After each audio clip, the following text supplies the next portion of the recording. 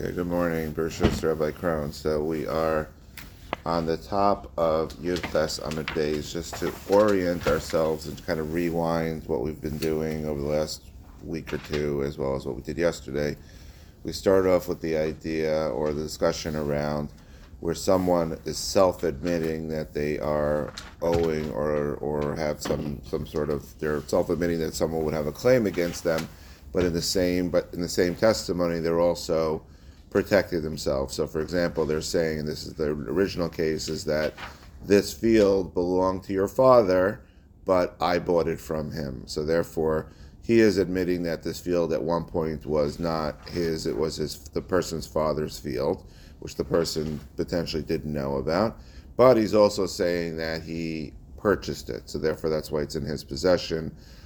So the concept is that because he's the one who brought it forward, he's the one who admitted it. Without him, you wouldn't have known about it. You would also believe him about the second part, which is where he acquired it as well.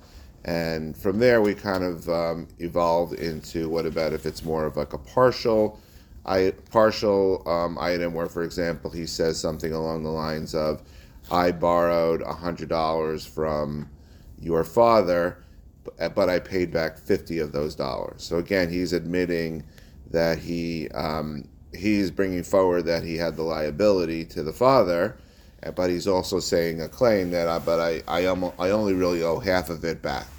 And the Gemara also talked about what if it's not the father, but if it's the person himself. And then ultimately we got to the point where there was a machlokas between Rabbi Eliezer ben Yaakov and the Chachamim, where Rabbi Eliezer ben Yaakov says that in a case where someone partially admits that they owe something. So in other words, I borrowed 100 and I paid back 50. Rabbi Eliezer ben Yaakov would say that you're required to swear. And the Chachamim say that you're not required to swear. And on that, we have a comment of Rava that we talked about yesterday, where Rava says that why would according to the Chachamim we require the person to swear? Because we say that even though he's making this partial admission, it's only because a person isn't bold enough to fully deny his obligation to someone. So if someone really believes that they owe something, even if they're not ready to admit it or they don't feel they have to admit it, they won't boldly say, I don't owe you anything. They'll admit the part of it.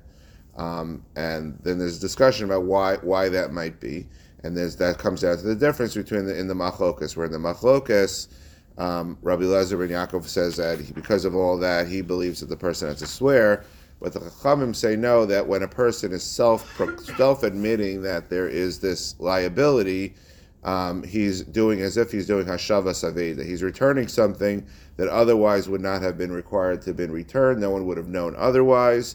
So therefore, the Chachamim don't require it to be swearing to happen.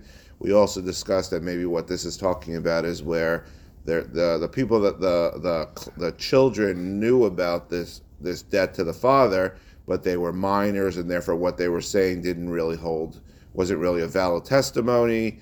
So kind of we went back and forth on that a little bit yesterday. So where we're up to now is on Yud Ches Amid Beis, where it says Rabbi Eliezer ben Yaakov Savar. It's approximately 4 lines from the top, and this is all commenting on based upon what Rava said about the person not being so bold, etc. So Rabbi Eliezer ben Yaakov Savar, Bo velo shana bivno. There's no difference about whether this person is talking about himself owing the money or of his son, because whether he's talking directly to the person he owes or to the son of the person who the money was owed to, because Einoma is a person is not going to be bold enough to deny the entire claim. And therefore it's not like the one who would say it's hashavas aveda, because it's kind of like everyone knows that there's a claim. I know there's a claim, and you know there's a claim, and therefore I am not going to be bold enough to say that there's no claim, but I'll say that there's less of a claim. Ravana Savre, the Rabbanan hold no. Bahu de'eno that it's only when it's one-on-one, when it's the person to the person, that the person is not going to be bold enough to say anything. Alba bivno meis. If he's saying about something that happened between the guy and his father, where he's talking to the kids, and the kids don't really know anything about it, he's not going to hesitate to be so bold about it.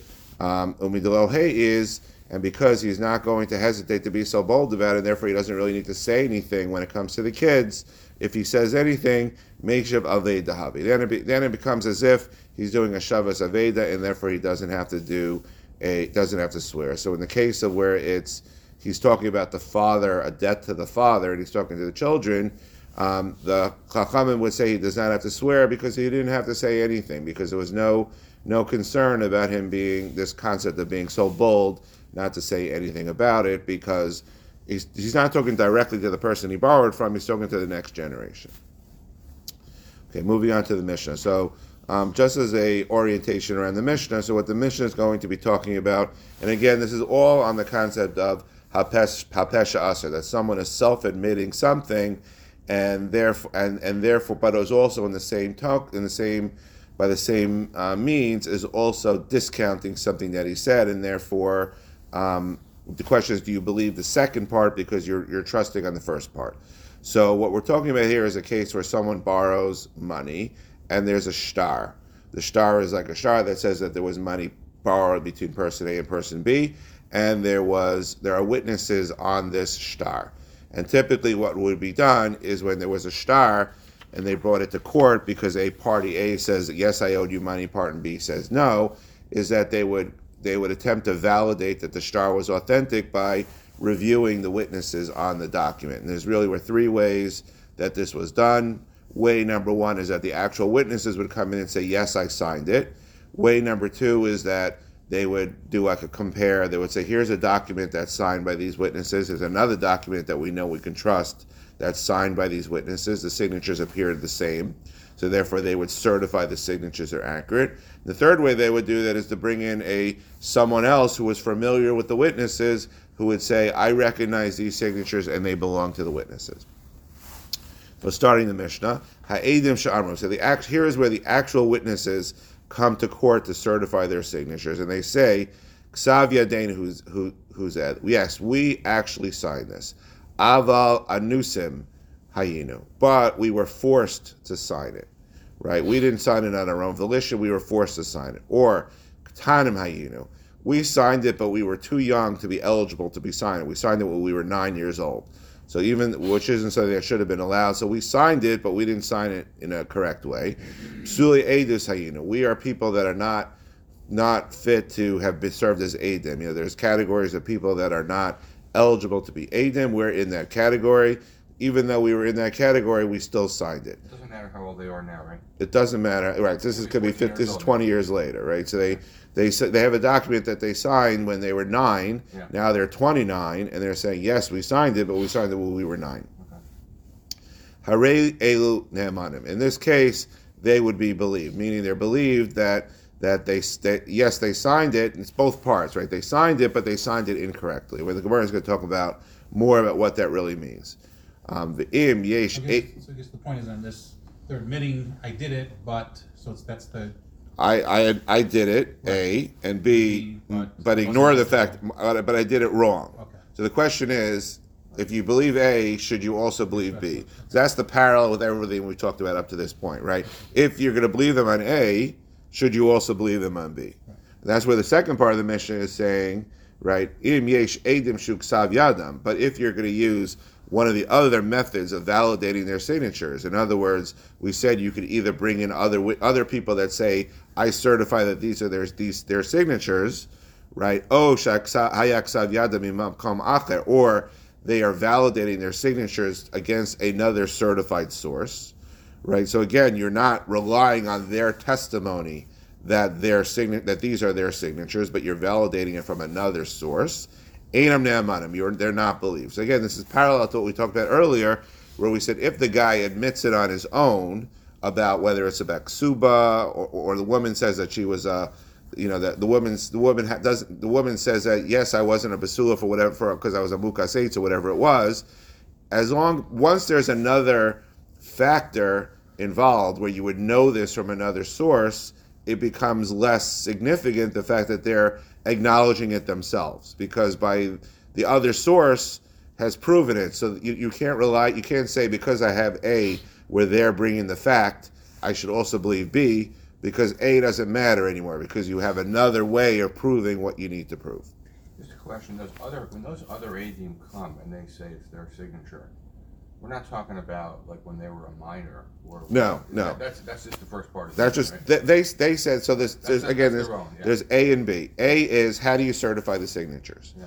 Either I say, yes, that's my signature, Right. or Mark Glassberg says, yes, I recognize that's his signature, Right. or there's another document that everyone knows is accurate that has my signature on it that everyone says it's the same, right? So that's how you certify the signatures. Right. If A was done, where I am certifying it's my own signature, that's where I say, yes, I certify it, but. Question is, do you believe the but? But, Right. Okay, you don't have a but in the second part. In the second case, you have another group of people. But the point is that now, if they then say yes, that's my signature, but I was too young in the second part of the Mishnah, you're not relying on their testimony that they signed it. Right. It's kind of like the rabbi term he uses. They're forced against the wall. Like something else is showing that this is what happened. Mm-hmm. So you're not dependent upon. So it's not Pesach Pasuach. It's not that they're revealing, right? They didn't reveal. Some other source revealed, and now when they're challenging it, they have less of a leg to stand on. It's quite the same, because I come up one day and say, I borrowed money from your father, right. but I paid him back. There was nothing before that. In this right. case, there is a signature. There's signatures. There's a signature. It's just there's. The question is the signature legitimate or not? Right, but there's something to start the process. There is something to start the process. Right. Yes, there is something to start the process. Right. In your case, there's this piece of land, right? The question is who owns it. Right, I own it today, but I say the way I owned it is that it belonged to your father, but I bought it. Right. Right. As opposed to someone says this land used to belong to Harvey's father, right. And I have to say, well, but I bought it. Right. So therefore, I have less strength to say yes, I bought it if someone else is bringing the proof than if I'm bringing the proof. That's the whole point.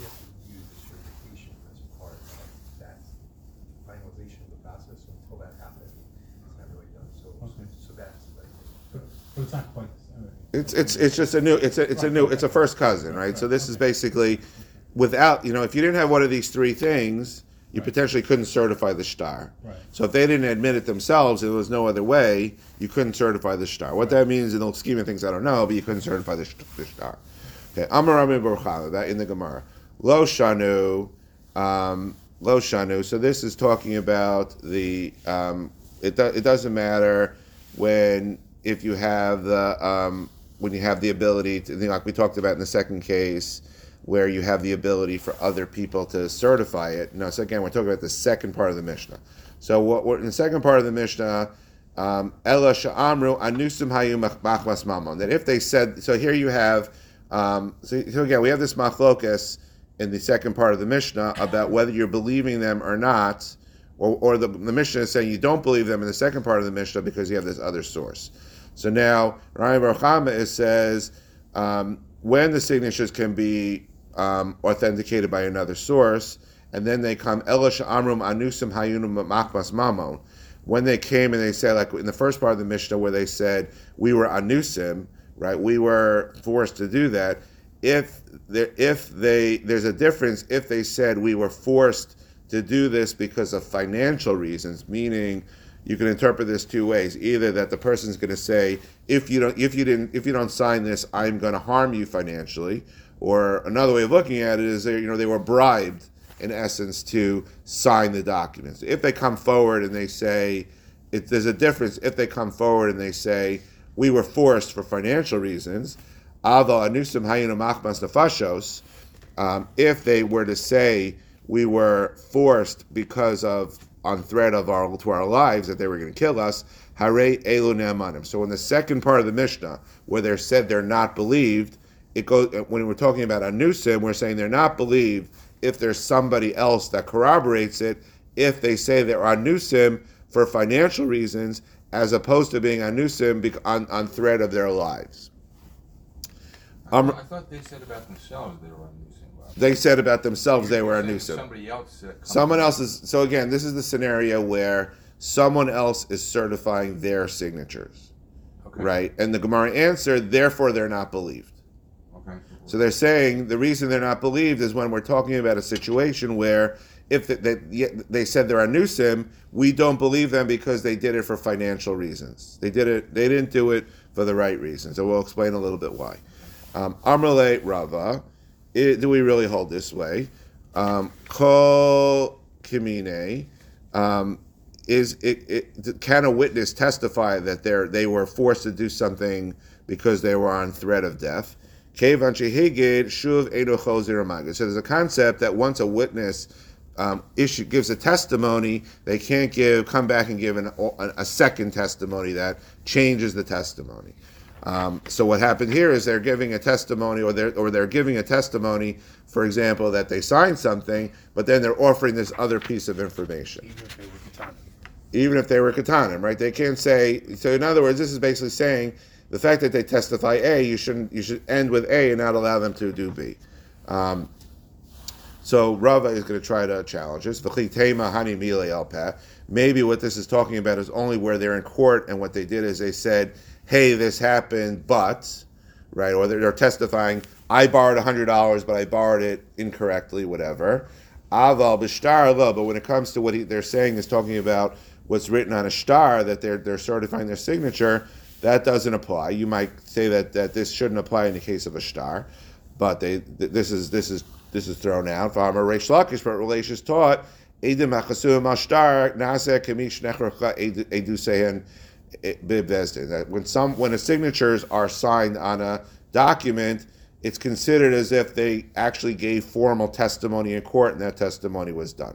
So Ella Ki Itmar. So what were we talking about? Aresha Itmar. Maybe when he said what he just said about the idea of either being forced for money versus forced on threat of life is talking about the first part of the Mishnah, where there is no other certifying people. They're certifying themselves. Hare elu ne'amanim. In that case, that's why they're believed. Amarami Brachana. So in other words, if it's monetary, he's saying when in the first part of the Mishnah where it says they are believed, he's qualifying to say they're only believed if when they say they were anusim was because they were going to die. That's on the first part of the Mishnah. Lo Amar Rabbi Bukhari would respond to that. Lo shanu ela sha'amru anusim hayu u'machmas nefashos. That this was taught only where they said we were forced because of threat of life. Aval amru anusim hayu u'machmas mamon inu ne'amanim. You wouldn't believe them if they were to say that they were forced because of money. Why? My timer. Adam ein adam masa asmo Russia. That a person is not allowed to testify negatively about himself. So by virtue of him saying, in essence, I did this for monetary reasons, or I was bribed, or whatever, he's basically testifying against himself. And you don't allow someone to testify negatively about themselves. So they're admitting to doing something wrong. They're admitting to doing something wrong, but you're not accepting their testimony because you don't allow them to testify negatively about themselves. Self-incrimination or something like that? Self-incrimination, right. Tana Rabbana, we learned in a Baraisa, Ein Ne'amanim Lefoslo, that witnesses who come to validate their signature, this is exactly our case, are not believed to say that it's not valid. Divrei Rabbi Meir is what Rabbi Meir says. They would be believed to say that they signed it, but their signatures are invalid. So Bishlam Rabbanan Ki Taimaihu. So we could understand what the Rabbanan are saying based upon what their logic. Shapesha Asar Hu Hapesha Hitir. This is our the whole thing we've been talking about for weeks now, right? That because they say they're believed because just like they were able to say it was my signature, they're also able to say that it's invalid. El Rabbi Meir my time. What's Rabbi Meir's explanation why you wouldn't allow them to be apostolate? So Bishlam Apsule Edus. So it makes sense where they say we were puzzle. In other words, we were too young or whatever. Malve Gufe Mikara Medik Mektam. Because when someone lends money to someone else, he's going to make sure that these witnesses are legitimate. So therefore, you don't believe them if they say that they were ineligible witnesses. So they can say that all they want. According to him, you wouldn't believe him because no one's going to lend money if he knows that these witnesses, without checking and verifying that the witnesses are legitimate. Tanim nami. What about if they're saying that they were too young?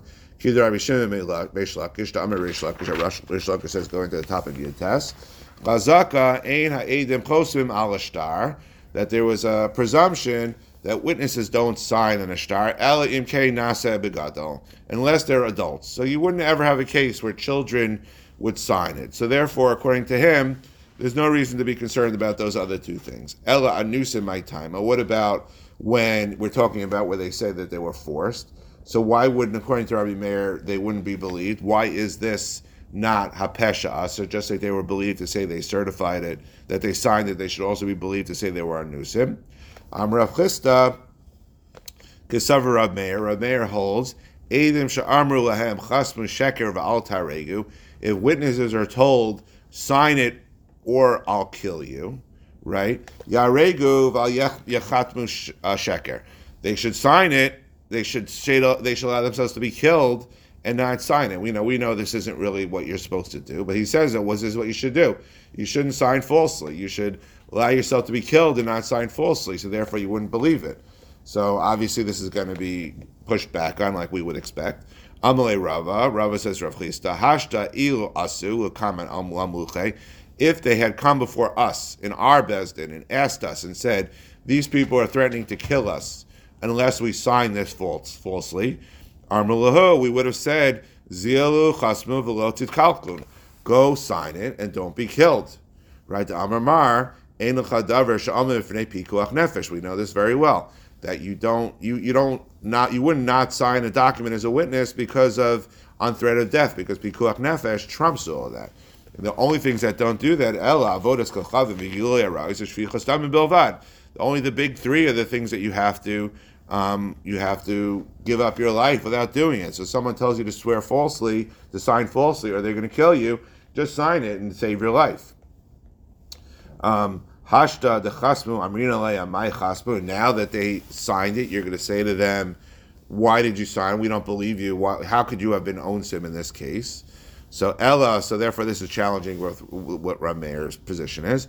Ella timed Rav Meir could Rav Huna Amarav. The Rav Meir holds Rav Huna in the name of Rav. The Amar Rav Huna Amarav Moda b'shtar shekasvu ein tzarich l'kaimo. So if someone agrees that he wrote this document, you don't need to have the actual signatures validated. So since this document so again this kind of challenges what we said at the beginning, but this is like, since the document may have been valid according to this opinion even without certification of the witnesses, therefore it's not so essential that they're coming forward and saying that, certifying their signatures. So since the document could be valid without having the certification of the witnesses, then you wouldn't. So that you don't need their A. So therefore, you wouldn't believe their B that it was also they signed it under false pretenses. So with this, we'll stop and we'll pick up again next week. I believe next week we'll do Tuesday and Wednesday. Have a wonderful day.